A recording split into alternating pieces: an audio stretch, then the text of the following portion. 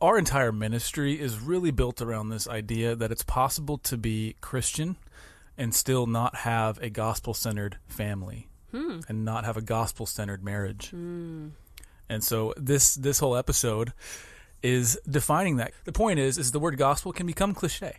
Yes, Whereas, or misunderstood. Or misunderstood, not yes. defined accurately. Yes, and so we want to take an episode here and just really lay the groundwork, the foundation for, Well, it's why the gospel is at the center of our marriage and everything, and it's not just this in addition to, right? Right. It's not the gospel in my back pocket. Pull it out whenever I need a little boost, but it's absolutely central. And so we're going to unpack that today. And stick around. I think you'll learn something new. And so we will see you on the other side. Welcome to the Fierce Marriage Podcast, where we believe that marriage takes a fierce tenacity that never gives up and refuses to give in. Here we'll share openly and honestly about all things marriage, Sex, communication, finances, priorities, purpose, and everything in between. Laugh, ponder, and join in on candid, gospel-centered conversations. This is Fierce Marriage. How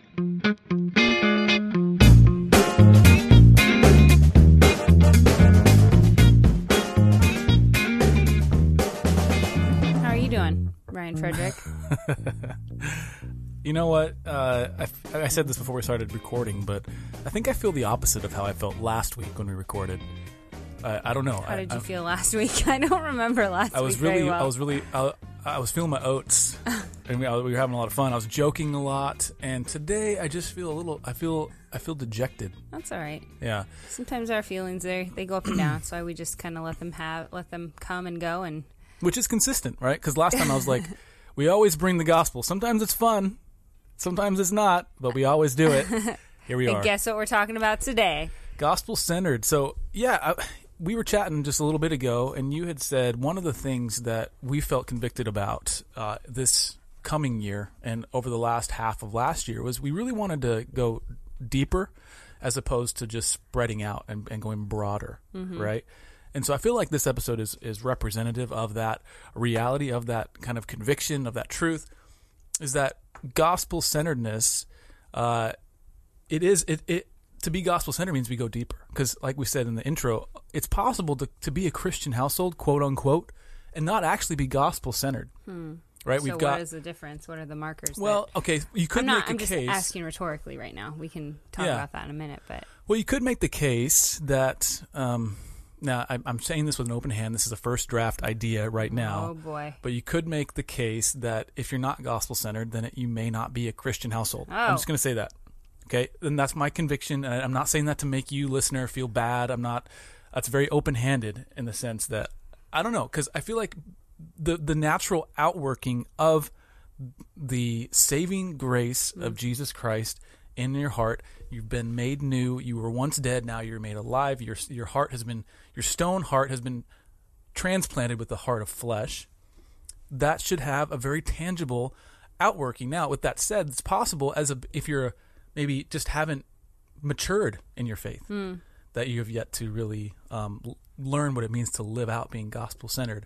So that's why I say that with a very open, I'm not trying to say who's a Christian, who's not. I'm just saying that it's possible. That's Jesus' job. It is God's possible, job. though, that and this is James, okay, and this is a big deal, it's possible that if there's no fruit, then there's something wrong with the root. Right. But the fruit has to grow, too. That's all I'm trying to say. So Right. This episode is really, I think, with that spirit in mind, is like, okay, we are talking about Christian marriage to presumably Christian people. We believe in Christ. We have a Christian worldview. And so this whole episode is really just to put the line in this, draw the line in the sand. This is what it means to be gospel-centered. Well, and I think asking the question, if you look at the flip side of like looking at the fruit that's in our lives, how are we not living out the gospel? You know, looking at the fruit and saying, hey, okay, sure, we are living out, we think we're living out the gospel, but let's examine where we're at. And it's a good time to do it. It's January for us right now, but anytime's a good time to evaluate. This is one of those. This is one of those episodes too. Have you seen the video on the internet that was floating around a few years ago, where the woman she's like on one of these like great, the Great America or the Great Race or whatever, the Amazing Race. Yeah. I don't know if it's that show, but it's one of those reality shows. And she's pulling back this watermelon in this massive slingshot. Oh, goodness. And she pulls back and she's got to launch it. And she lets go and it flings forward, but then it doesn't come out of the slingshot and it shoots back and just blasts her in the face. Oh, my goodness. What are you saying here? I'm saying that this is one of those podcast episodes that I feel that way. Like, I'm coming out the gate like, hey, it's possible to be Christian and not gospel-centered. Splatter right and I'm in like, the face. this is me. Yeah. Like, and so the question that I want to ask now, is it possible to be kind of gospel-centered? And Kind of gospel-centered. And what I mean is, because there's some areas that you might be living this out more faithfully than So in we're other asking areas. the Holy Spirit to sanctify us and examine us a little bit deeper. Starting maybe. with the Fredericks. Yeah. Yes. Examine us a little bit Just more watermelon to the face. deeply. Lord, how are we? What are our blind spots? Or fundamentally, are we following and doing what we should be doing Yeah. as a result of what the Lord is doing in our lives? Yeah. 'Cause Excellent. We're definitely not perched up here in our nest of holiness. Just telling you how to be holy. There's no nestes of holiness here. Yeah, that's what our second born, she calls nestes. That's her plural. That's her plural for nest. It's cute. That's the way we say it around the house. Don't mess with it. Yeah, we don't correct them because nature will cute. correct them. It's too cute to correct. Okay, so let's do a little... Hashtag homeschool. Just kidding. Our kids know how to talk. Oh, my goodness. Jokes about. They're learning The Latin. jokes abound. What are your kids learning? Oh, yeah. Let's talk about pointing the finger over here. Hey, by the way, this isn't a parenting podcast, but actually we are about to release Not yet. an episode or a blog post by Anna. Oh, yeah. She wrote, it's all about, listen, let's stop condemning each other around our schooling choices, because that's a conviction that she has. And I think it's a good post. So anyway, that's a sidebar. Real quick, if you've been listening for a little while and you've gotten something out of the podcast, we would really, really appreciate a rating and a review. Just hop on over to iTunes or the podcast app and just hit the stars, ladies and gentlemen. Hit all of them. Hit the stars. It's so satisfying. But you do have to listen to at least the full episode. Okay. No listen to like 3 minutes and be like, oh, hot dog. That's Selena's That's me. arbitrary thing. I'm saying if you're just listening to this and you feel great and it's your first episode ever, just go ahead and hit 5 stars. You do you know? Don't let Selena hold you back. Second thing. Just do it now. Coincidentally, this episode is actually, so we have a new system that's all around going deeper, and it literally is called Gospel Centered Marriage. That's the URL. Go to gospelcenteredmarriage.com. It's a online course ecosystem starting with the six core kind of sessions. Sure. And then all throughout the year and in the coming months and years, we're going to be releasing new content. Think of it like a Netflix for gospel-centered marriage. So anyway, we would love to have you on board with that. It will be worth your while. Right now, you have to just see the vision with us. And hopefully we've gained your trust to the point that you know that it will be good and that the content will keep coming. Because actually, we're scheduling an enrichment course with Jeff and Ashley Potts talking about the importance of Christian community. Ooh, sounds good. Yeah, it's going to be awesome. It's So going to be awesome. awesome. It's not just us. It's going to be other smarter people, more beautiful people than us. Thank the Lord. Thank the Lord. Okay. So here we go. Okay. Stop joking around, Selena. Okay, so I just want to ask you the question. Don't look at the answer. Don't think about it too hard. What exactly is a gospel-centered marriage? Go, Selena. A marriage centered around the gospel. Oh my goodness. Okay. Mic drop. Okay. Mic drop. No, What is that? Okay. It means that it's a Elaborate. marriage that is submitted to the authority of the gospel. It is one that thrives only in and with the gospel and views that as the place to be thriving out of. That's good. Okay. I would say, the gospel, we're going to get into what I the didn't ask. gospel I'm actually kidding. is. Didn't ask me, so never mind. We'll go on to the next point. What is the gospel then?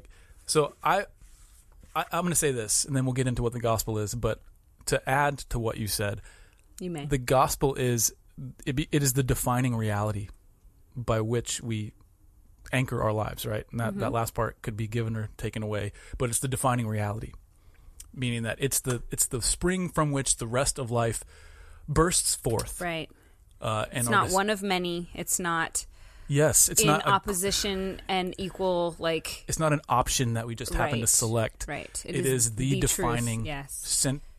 defining reality. Yes. Okay, so that begs the question then.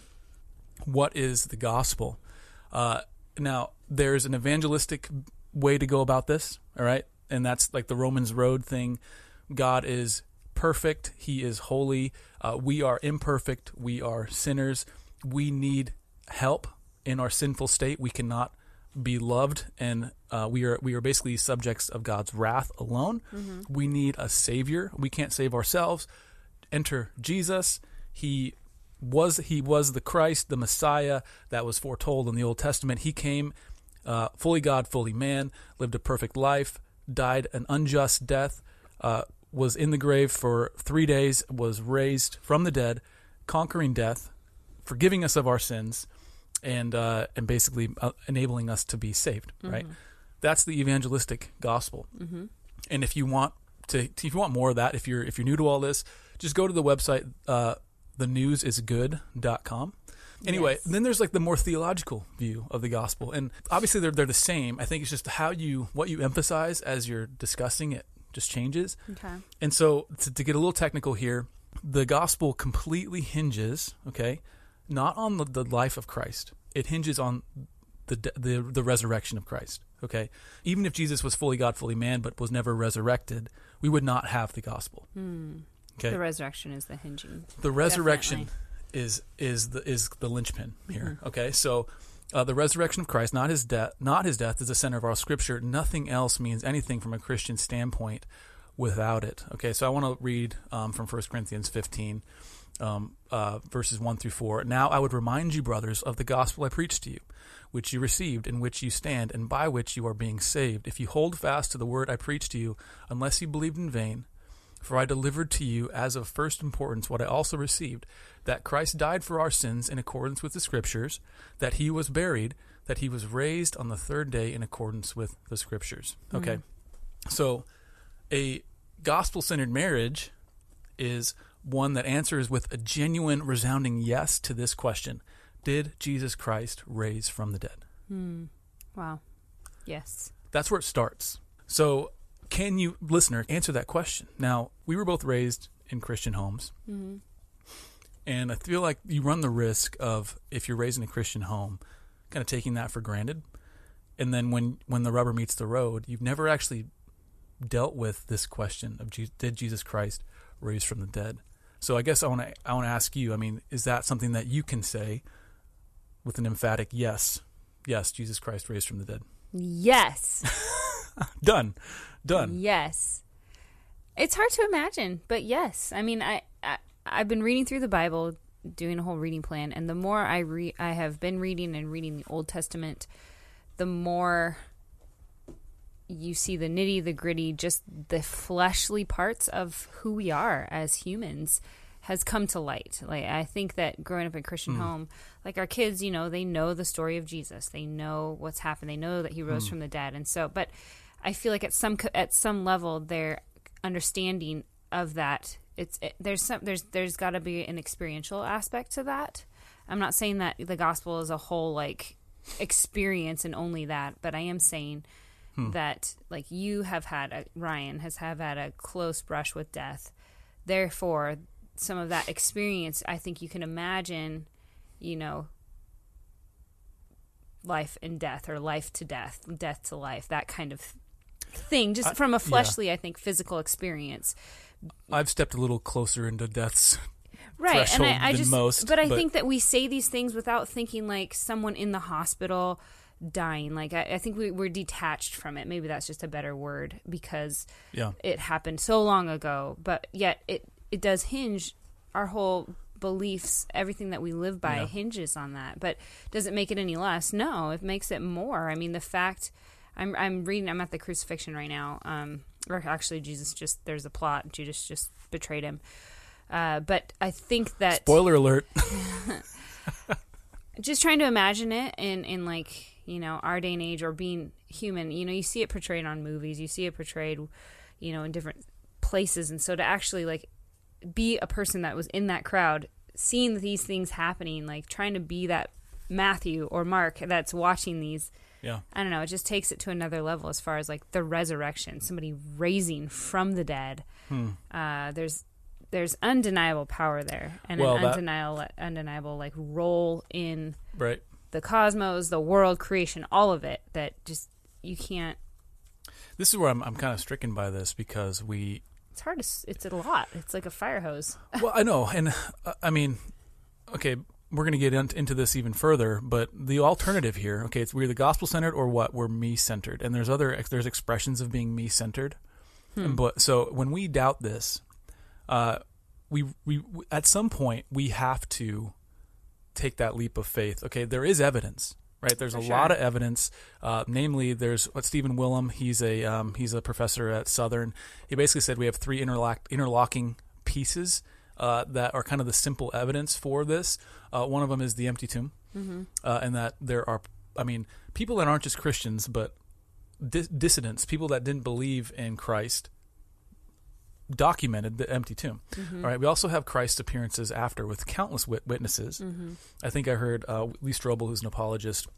He said if you interviewed every witness to the resurrected Christ, and you started at breakfast on a Monday and you spent 15 minutes with every witness, you wouldn't finish till, and you did it 24/7. You wouldn't finish till Friday at dinner. 15 minutes. So there's there's hundreds of these witnesses. And they're not just delusional; they're not hallucinating. Right. They're legitimate Their accounts. And it's not. And again, they're not just people who are trying to somehow push an agenda. Right. It's their witnesses, and that goes on to the third interlocking piece.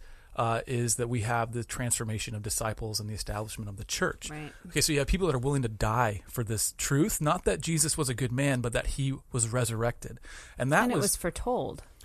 Yes, He and foretold that's and what it they was- were banking on. Is Yes. they're saying like this, he was the Christ. Yeah. He was the king that was supposed to come. And of course, you had the Pharisees and the Sadducees who were staunchly opposed. All of Paul's epistles, they show us that the center of Paul's theology is the resurrection of Christ, the bodily resurrection of Christ, then the spiritual resurrection of believers, and then the future bodily resurrection of believers. So the resurrection is so central in the gospel, and so we have to ask ourselves: is that something that we actually believe? And do we? And how does is that it affect? central? Is it going to affect every aspect of our life? Yeah. Yeah. How has it affected, or how should it be affecting our lives? Well, I'm glad you asked because I actually have a neat little. You're welcome. Yeah. So, if Jesus was resurrected, there are unbelievable implications to that. Okay, and So if I'm we answer, giggling because we're tracking. I didn't even look at the notes for that one. good. It's just 17 years of marriage right there, people. So, if Jesus was resurrected, here's the logical conclusion: he is God. Okay, I want to look at. Can you look up John? I don't know if you have your Bible handy. You sinner. How dare you? You sinner. All right, I've got it right here. Oh my goodness. Sword. What's that? What are the things called in Sunday school? Sword drills. You would pull up. I never they'd did throw out those. a verse, and Never did that. then you were deprived as a child. I was singing worship songs. Okay, so John 15:8. So if Jesus was resurrected, he is God. And John 5:8. Excuse me. 5:18. Nailed it. He said, you read "This your Bible much?" This was why the Jews were seeking all the more to kill him, because not only was he breaking the Sabbath, but he was even calling God his own Father, making himself equal with God." Yes. Okay, so if Jesus was resurrected, he proved once and for all that he is God. Okay, if he is God, it logically follows that all Scripture is true. Now, how do we know that? Because in John 5, this is all in John 5, by the way. I love John 5. We were reading with the girls right now, and it's blowing my mind, so I decided to go there today as I was writing this rundown. Seems like a good direction. John 5:39, all right? He says, you search the... He's talking to the Pharisees, right? He says, you search the Scriptures because you think that in them you have eternal life. And it is they that bear witness about me, yet you refuse to come to me that you may have life. I do not receive glory from people. So he's saying that you're going to the Scripture to try to find salvation. And he's saying, the Scripture points to me. Yeah. So not only is he saying that it points to him, but he's saying it's true. Okay? So if Jesus was resurrected, he is God. If he is God, then Scripture is true. And if Scripture is true, okay, I am who the Bible says I am. I, Ryan, you, Selena, we are who the Bible says we are. So if Scripture is true, it bears its full weight on us in every area of life. So what does the Bible say about who we are? I'm going to go to John 5:23 and 24. Do you want to read those? Sure. The 24 and 25. You have them? No? I do. says, thanks for sharing Glad your I could Bible. help you out there. Truly, truly, I say to you, whoever hears my word and believes him who sent me has eternal life. He does not come into judgment, but has passed from death to life. Wow. Truly, truly, I say to you, an hour is coming and is now here, when the dead will hear the voice of the Son of God, and those who hear will live. Okay, so from So death to good. life, from judgment to justification, from being judged to being justified. Our state without Christ is we are dead. We are subject to God's wrath, and instead, in Christ, because of Christ, not because we've done anything, but because we've put our faith in Him, we are made alive, and we are made the doctrine of the unity with Christ. So we are then kind of adopted into the righteousness of Christ. That's the whole propitiation thing. I think we talked about it last week a little bit. Point is, unbelievable truth. Okay, so track with me here. Unbelievable truth, but you better believe it. I mean that in a you know what I mean. I know. If Jesus is resurrected, He is God. If He is God, Scripture is true. If Scripture is true, I am who the Bible says I am. It says more than I'm just a sinner. It says I'm made in God's image. All right, so that's another that has a huge implication in marriage. Oh man. Complicit in sin, dead, and if it says it says I am. The next conclusion is I'm only saved the way Jesus says I can be saved. We read 24 and 25, but let's read John 5:40 as well. Let's see here. Yet you refuse to come to me that you may have life. Okay, so we are saved by going to Jesus. That's the truth. And because He's the object, He's the resurrected one, right. And in Him we have a resurrection. Yes. We have spiritual resurrection and future bodily resurrection because of His resurrection. Okay, see how it's so pivotal? Yeah. And how the gospel without the resurrection isn't a gospel at all? Yes. Okay, and then finally, I'm only saved the way Jesus says I am. If I'm only saved the way Jesus says I am, then Scripture has relevance in every aspect of my life. Now for that, because I wanted to stay in John 5, I went to John 5, 1 through 17, which is the healing at the pool in Bethesda. On the Sabbath. On the Sabbath. Right. Okay, so He is now the Lord. He is now the governor.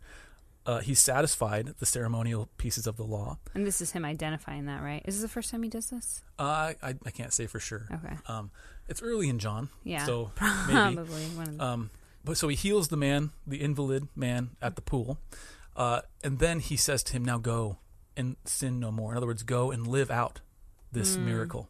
Sin no more. Live out this healing. That nothing worse may happen to you. Right.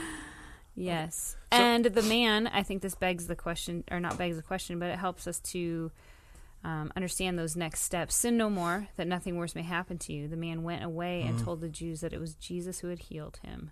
And these were the same Jews that was trying to persecute. But he went, so I think this is just a good example, of the gospel being at work, bringing healing to us. Yeah.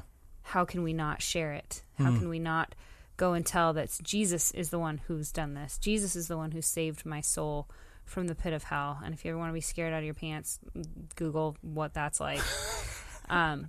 Or just read, what book did I read that was devastating in that regard? Luke Dante's 6? Inferno. Oh, my word. Goodness.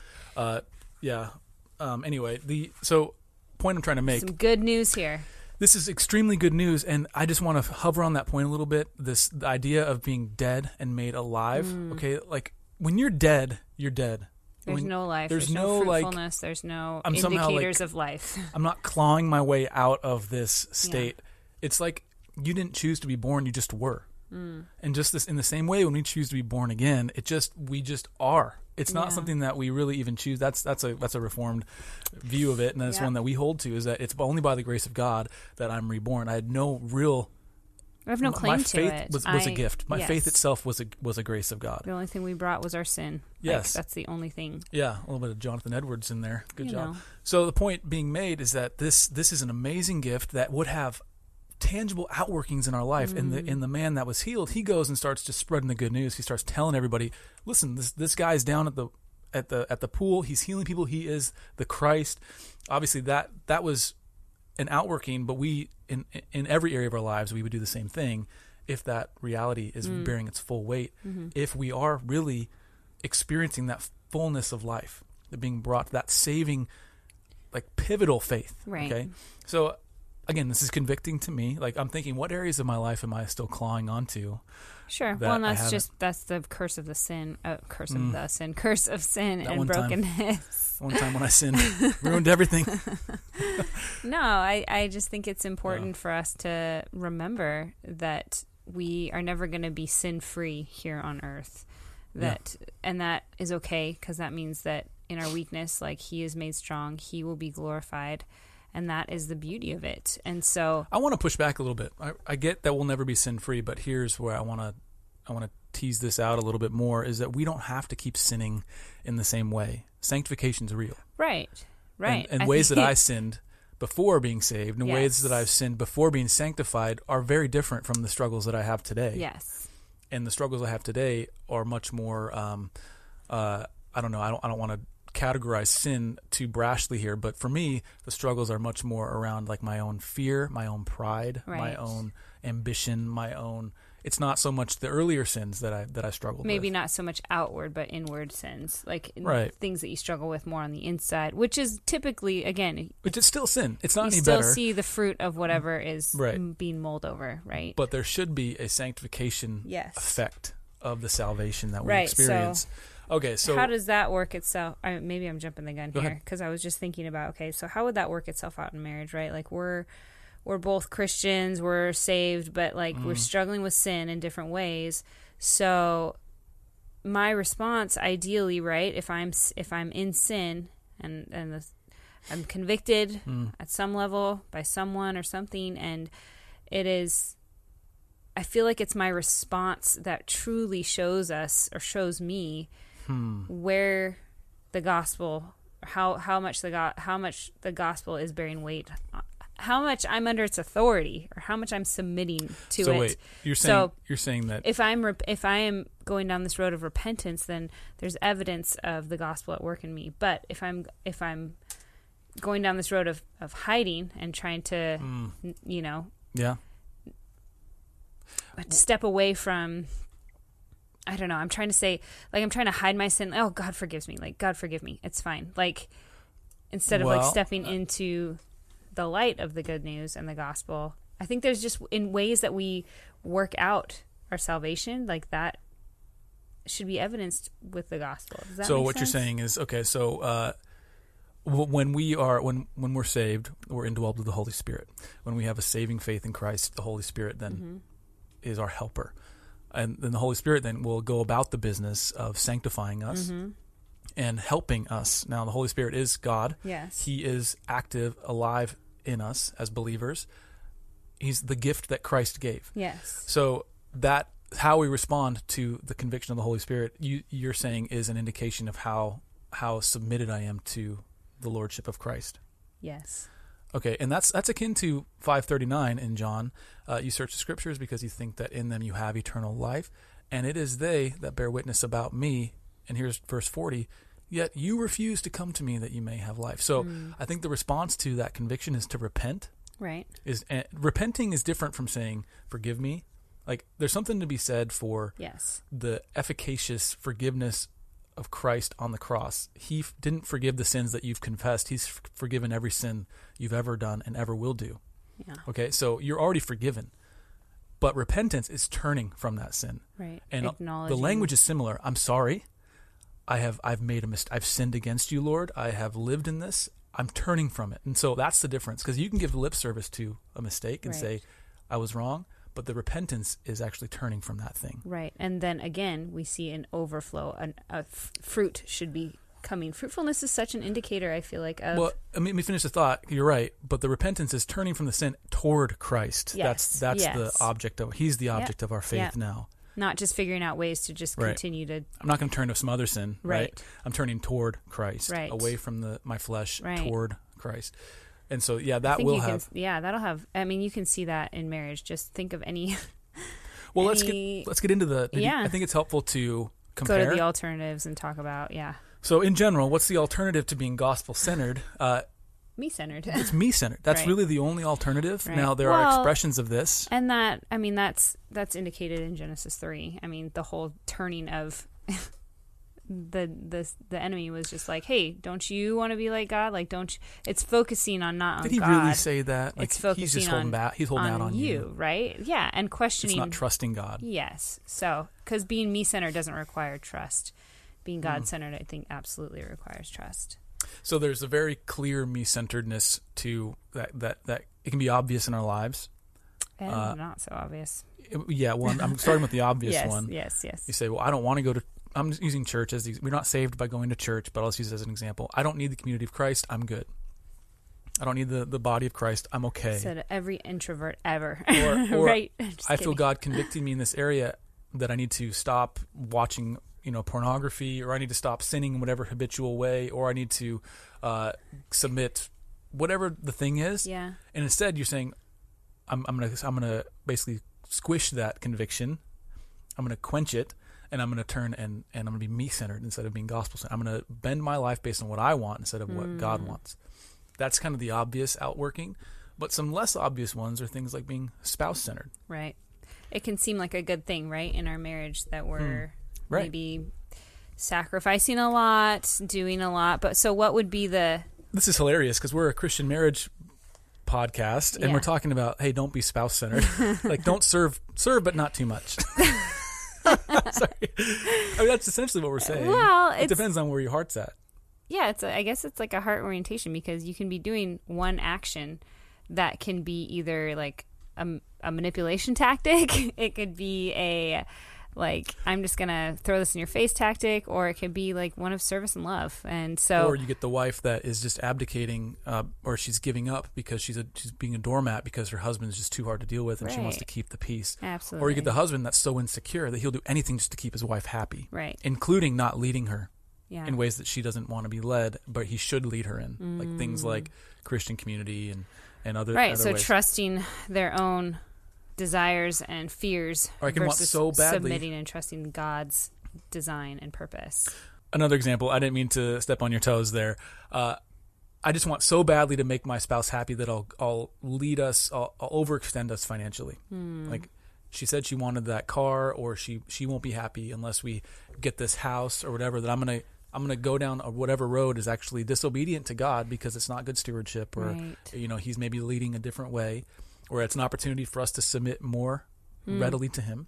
Instead, I'm just being spouse-centered, which we say it's a version of being me-centered, because really I don't want to actually deal with it in the way. Yeah, you want the feelings of feeling good and loved. Yes. Versus knowing that I am already loved.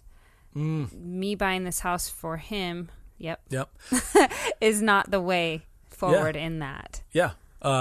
So just quickly, there are other expressions of this kid-centeredness. It plays out in practically the same way. Yeah. Job-centeredness, meaning that we make decisions based on the career that we're in. Yeah, I think you said it well at the beginning, that everything sort of bends and submits to this machine, whatever it is, your spouse, your kids, your job, everything is kind of centered around that, and you know how that looks. We'll continue to paint the picture, but you know what that looks like. You know what the sacrifices you make, and you know that you're just trying to, like, you're continually being callous to I feel like the voice of the conviction of the Holy Spirit, right? And so it's just like, it's just you have to identify that. You could be anything centered. You could be gym centered, right? Like I have to fitness centered or personal appearance centered, those are all a version of being me centered.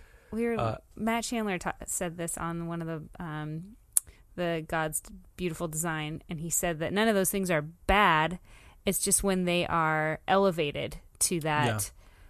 Yeah, I forget who said it, but every sin is disordered love. Right. And so anything elevated above where God it becomes God, right? Becomes that idol, obviously. It's the thing that you're making sacrifices for. Yes. Okay, so let's do a really deep contrast here, because I find these really helpful. So we're going to look at 6 different things: identity, communication, sex, priorities, conflict, and money.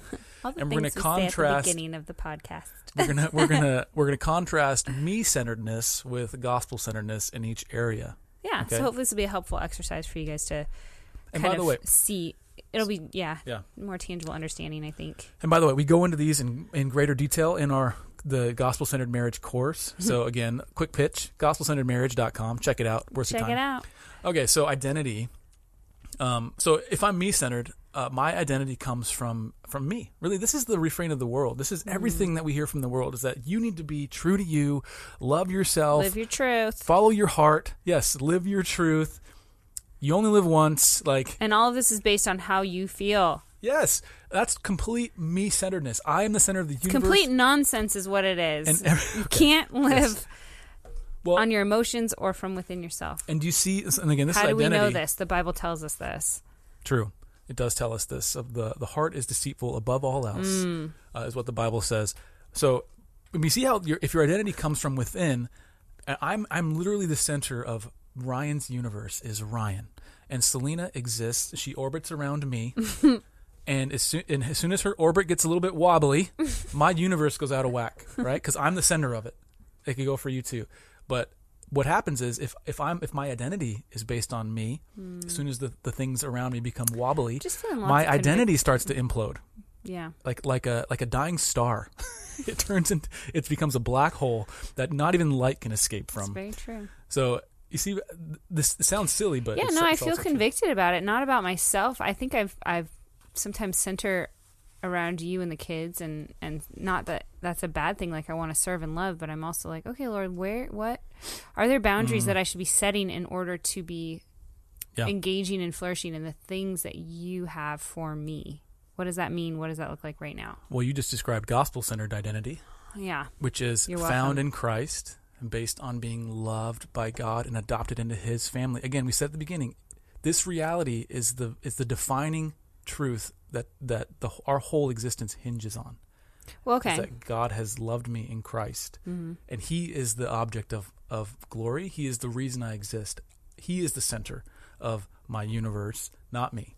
And so when things clash, and then we have to communicate through clashings, I can still trust him, and Right. I can still, my identity's safe, right? because he's immovable and unchanging. So that's gospel-centered identity. Let's talk about communication a little bit. Me-centered communication is all about being understood. I have to be heard at all costs. If I'm not heard, then our communication has failed, right? Yeah. In other words, I need to get you to feel what I feel.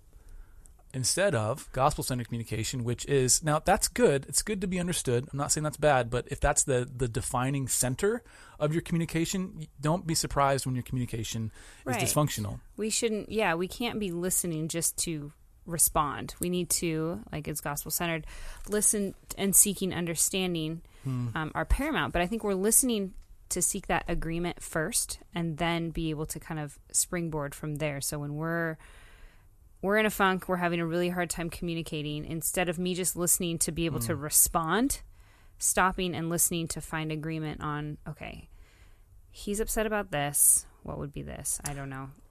He's upset that the house is a disaster. I'm never upset, so it's hard I for her know, to think of it's something. really hard sometimes. Yeah, I'll come down and I work upstairs above our garage. It's a disaster and I'll right come now. down and I'll be like, "What you been doing all day, huh?" It's like the dishes are, I do dishes, I help with dinner, all that kind of stuff. Don't look at me like that. It's true. I feel like you're laying some claims here. I no, you help. do. I help as about as much as you help with this Make podcast. a mess. Show up for the Okay, show. that makes sense. Yep, that's about right. Okay. So listening and seeking understanding are paramount. You've got to give empathy and not listening to just find your response. But how is that centered on the But gospel? That's what I want to get into, because how is, if I'm gospel centered, how am I actually able to listen now? Because, if we go back to our identity, right, we're listening out of a secure identity in Christ. Typically, we tend to respond out of insecurity, Reaction, or being attacked and feeling defensive. So if we can remember that our identity is rooted in Christ, that we've been adopted into his family, that we are loved, then we can walk confidently through this communication storm. I agree with that. Now, here's my one Ryan caveat to that, is there are times when I don't feel great about it, but I just need to trust that listening is the better path. Okay? Dying to self there a little bit. Dying to self a little bit. There And you go. serving you from a place of, even though I'm frustrated, even though I'm not angry. Listening Just to listening. your wife. That sounds like some good advice. Yes, you should take it. Now, intimacy. Let's just skip that one, I have a headache. because I'm not having it. We joke. What are you joking about? I'm saying that you frustrated me. Therefore, we're skipping the closeness part. Anyway, the That's joke never fell a flat. good tool. Never a good thing Never to do that. Never and do that. plus, I'm never on that end of it anyway. So I was looking at you with some confusion there. Yes. So sex and intimacy, me-centeredness would say it exists to fulfill my personal needs and desires. But isn't it? It's my body, right? It's for me, right? No. I'm obviously not being serious in that. Facetious. The gospel-centered intimacy says that our sex life is, first off, it's a sign of the substance of the covenant. Mm-hmm. So it is reserved just for you and me in our covenant. Mm-hmm. No one else, no other pictures, images, videos, screens, anything like that. Just me and you. And it is an opportunity to know, serve, and enjoy each other to the glory of God. Mm-hmm. That doesn't mean that it's not fun. It's not something that we want to do. It just means that the purpose is rooted in God and His design and His glory, and it's not rooted in me, my desires, my glory. Well, and it's a reflection also of the oneness of the triune nature of God, and also I think the oneness that being loved in the gospel. Being fully known, fully loved. Still being completely, literally naked, but still literally loved. I mean that. No, that's great. Okay. Priorities. Okay, we got 3 more of these. We're running a little short on time. So me-centered priorities means that my life is oriented around what's most important to me, right? Again, that's the whole, I'm the center of the universe. So is that saying that if my kids and husband are important to me, that I'm being me-centered? Oh, that's a little bit of a logic bomb there. I guess, because I mean, that might be my struggle, to be honest. I think that you guys are important to me, and therefore I want to serve you well as a outpouring of God and the Holy Spirit at work and the gospel at work in my life. But what about when that becomes, I guess when that moves into like an identity thing, right? That can be me-centered versus gospel-centered. Okay, well, let's talk about the gospel side of it, and then we'll talk about that more. But the gospel-centered version of priorities is our life is oriented around what's most important to God. So what's most important to me, what's most important to God. That's the contrast.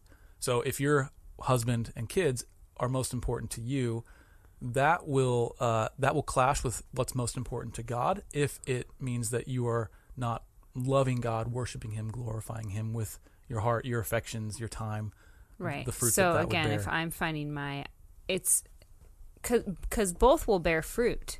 So I'm just saying, how do you differentiate, right?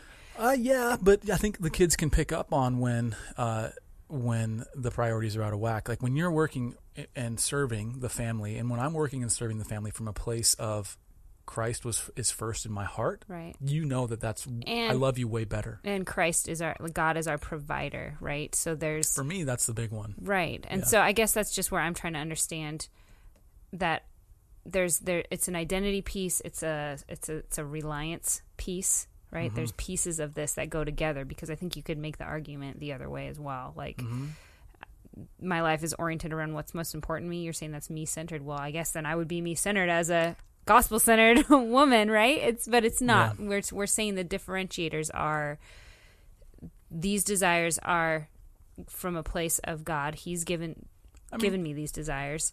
Yes. And my identity is not in who I love and what I have. Yes, it's an attitude of stewardship versus identity. And I mean, reliance, though, that self-reliance piece, I think, is big. Yes. So in our lives, you will serve us to a fault. And because I feel like there's an identity priority piece in there sometimes. And you just said that. I'm not... Well, I just don't know. I mean, if I'm honest, I just don't know where to draw boundary lines very well. I think that's where it comes in terms of with kids and time. So how does that show itself? I think anger is a symptom of the disordered I'm tired love. And It's also a symptom of just, you can be angry without sinning. So you can feel angry, feel frustrated. It doesn't mean you're automatically sinning. Yeah. It's hard not to sin in those moments, but it's possible. Yeah. Anyway, I think we could talk about that a lot. I think it's good questions. Off the podcast, I guess. I'm just mulling some stuff around, people. Just doing it right now. Mulling it around. So it just comes down to your heart orientation. So conflict. Let's talk about that. Speaking of anger, me-centered conflict. Okay, so this one's interesting because people think of conflict that's selfish is like, I just have to be right. I think another way to be really selfish in conflict is to avoid healthy conflict, to basically avoid confrontation. I'm not going to bring it up because he's going to respond this way. I'm not going to bring it up because I'm just going to keep the peace. I feel like you're just reading my mail right now because I'm just like, man, maybe there are some ways that I'm just not, again, I'm not good at drawing boundaries because what? And those are things I need to explore. I want to keep the peace and I don't want to engage because we just don't have a lot of like margin energy to like examine these things with a healthy perspective and one that's not going to just blow up. But it's like, are we actually like taking the time to walk into this gospel-centered peace for the conflict section? Are we welcoming the conflict, the process to be pursued in healthy ways for sanctification and reconciliation? Am I saying this is a necessary and welcome process to be pursued in healthy ways for sanctification and reconciliation? That's a good question. I have a verse for that. Yes. Romans 12:1-2. We happen to be memorizing it with the girls. I appeal to you, therefore, brothers, by the mercies of God, to present your bodies as a living sacrifice, holy and acceptable to God, which is your spiritual worship. Okay, that's a kind of one of these verses that you probably have heard 100 or 1,000 times, being transformed by the renewing of our mind. Okay, there's an outcome here. That the transformation is the outcome, but then there's an outworking of it. Do not be conformed to this world, but be transformed by the renewing of your mind, that by testing you may discern what is the will of God, what is good and acceptable and perfect. So it's a discernment question. How do I know if I am loving my family to a fault, as an idol, or if I'm loving them as a service unto God? That's a discernment question, and it comes about. We discern by testing. How do we test?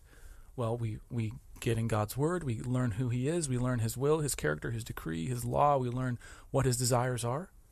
We talk to others. We pray. We listen. Yeah, and I guess that just falls on like to the ears of wives and mothers of like, you know, dealing with the mom guilt or just the me time kind of conversations. So where does that fall?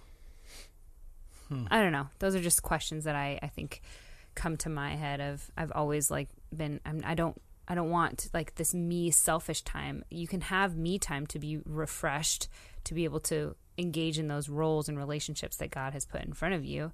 But the me time is not for me to like sever and get away and like ignore completely, right? It's the purpose. I think it's the purpose, maybe the purpose that is in front of you, not to the right or to the left, but what is in front of you? Where is God? That's good. Purpose this path for me. So I'm gonna harp on myself here in a second, Okay. and husbands. So I think maybe one way to look at that is that quote unquote me time, from a gospel centered perspective, is really about refueling. Right. Refueling for the same journey. You're not taking a detour just to get off the road, but you're actually saying like, I need to fuel. Yeah. I need to take care of this finite body, this tired mind, my weary soul. I need to refuel because I'm still in the battle, and the enemy is still here, and I still got to swing this sword. So, husband, how can you just battle for me for a bit and let me? Well, last night you did. I battled our baby. Our baby's been teething or something. She's had a hard few nights, and you had a Bible study with the ladies. And I was very tired, friends. I was like, you know what? I could really just sit this one out. But I was like, you know what? You were just like, you should go. I think you should go. You should go. I'm like, okay. I knew it wasn't going to be perfect. I know that you worry. Like I know. And your text I texted you and I was like, she's not doing okay. Just FYI. And you read it and you're like, she's not doing okay. You read it that way. And I didn't drive. And it was like it's like a college carpool here. We're just like 4 different ladies. Yeah. In the car, and so I'm just like, oh no. And I didn't freak out. I just kind of, my heart like takes a few flutters. And I was holding down the fort, taking care of the kid. And I was like, you know what? I'm just going to put her mind at ease, even though things aren't at ease. You did. It's great. I got it. We're doing great. We're calming snuggled down. together. I love you. I love her. Take all the time you need. And I was like, phew.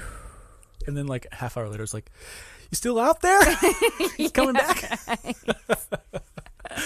Getting a little sweaty over here. It was fine. We're the only one in this group that has like the youngest child. And so I was like, can I get dropped off first? And they're like, oh yeah, it's fine. We love Lou. We want to make sure she's They're good. so sweet. Yes. So men, okay, how do we avoid conflict in a me-centered way?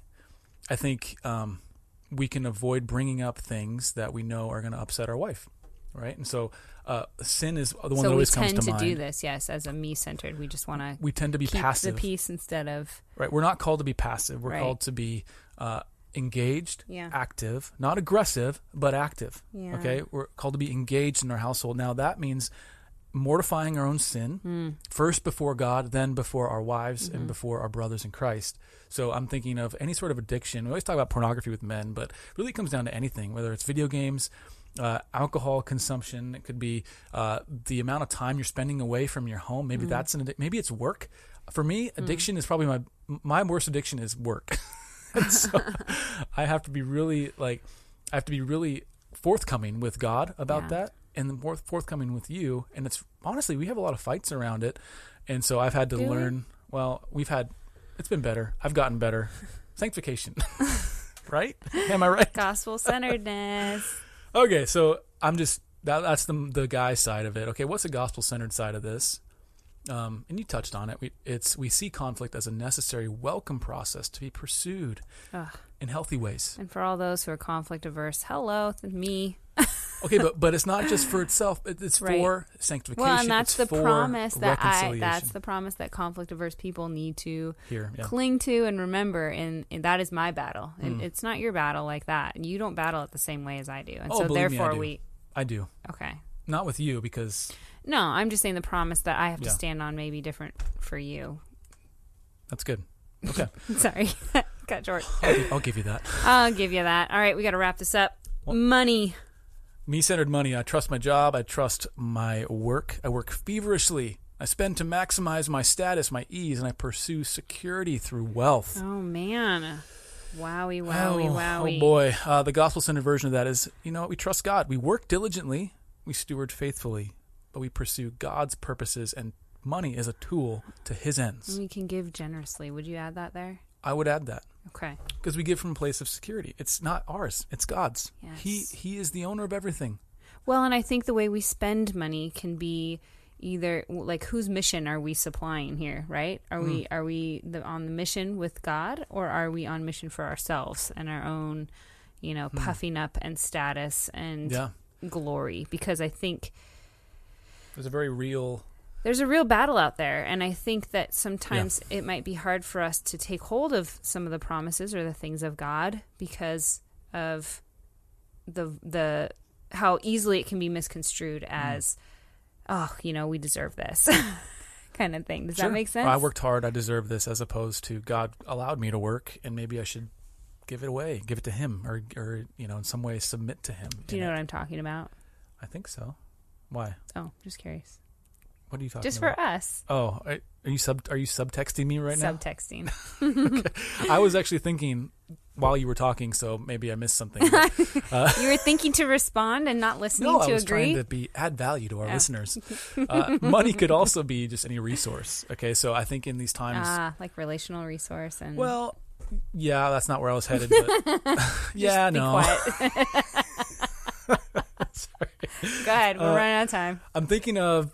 Right now, people can feel a lot of unrest around, especially from the U.S. and the government and whatever air you're breathing. Okay, you can start to think resources are scarce, and so we start to try to find our security and how we can secure more of whatever the scarce thing is. Slippery slope. Okay, and I'm holding this with an open hand. Again, same first draft idea, but we can think of our freedom is scarce. Like, what if our freedom goes away? I have to cling to it, and I'm going to put everything else on the back burner, including my witness, to cling to whatever the scarce thing is. Now, I'm touching on a big red button right now, so bear with me.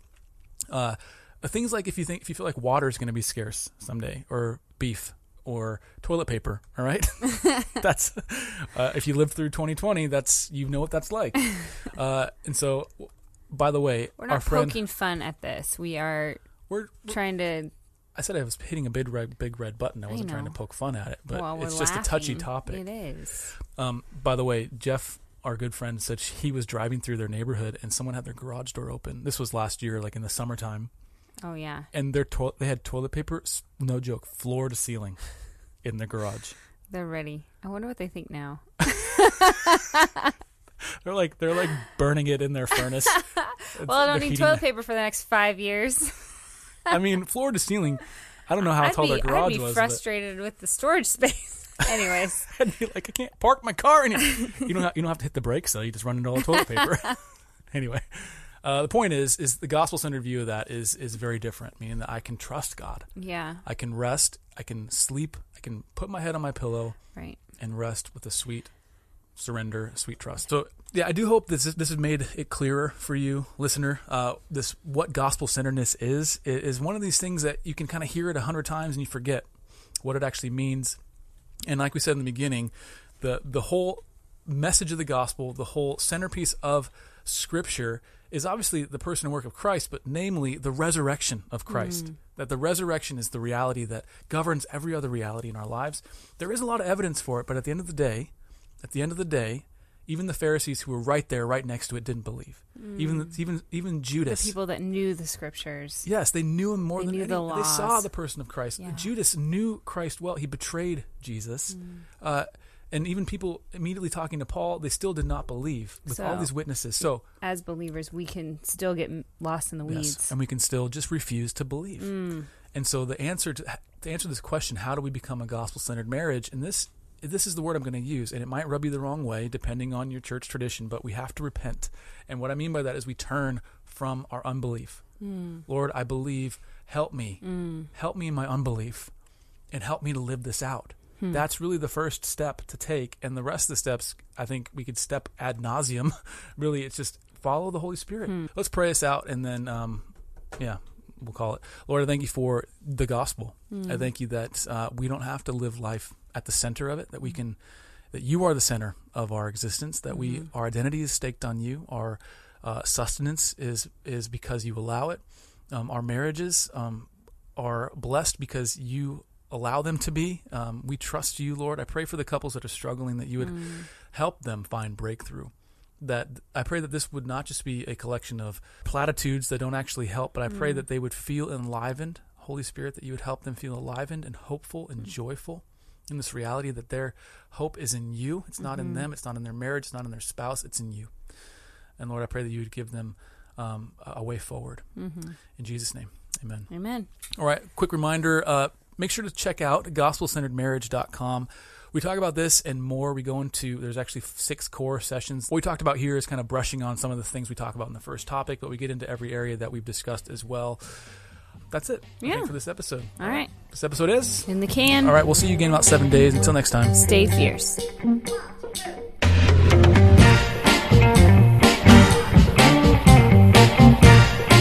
Thank you for listening to the Fierce Marriage Podcast. For more resources for your marriage, please visit fiercemarriage.com, or you can find us with our handle @FierceMarriage on Facebook, Instagram, and Twitter. Thank you so much for listening. We hope it's blessed you. Take care.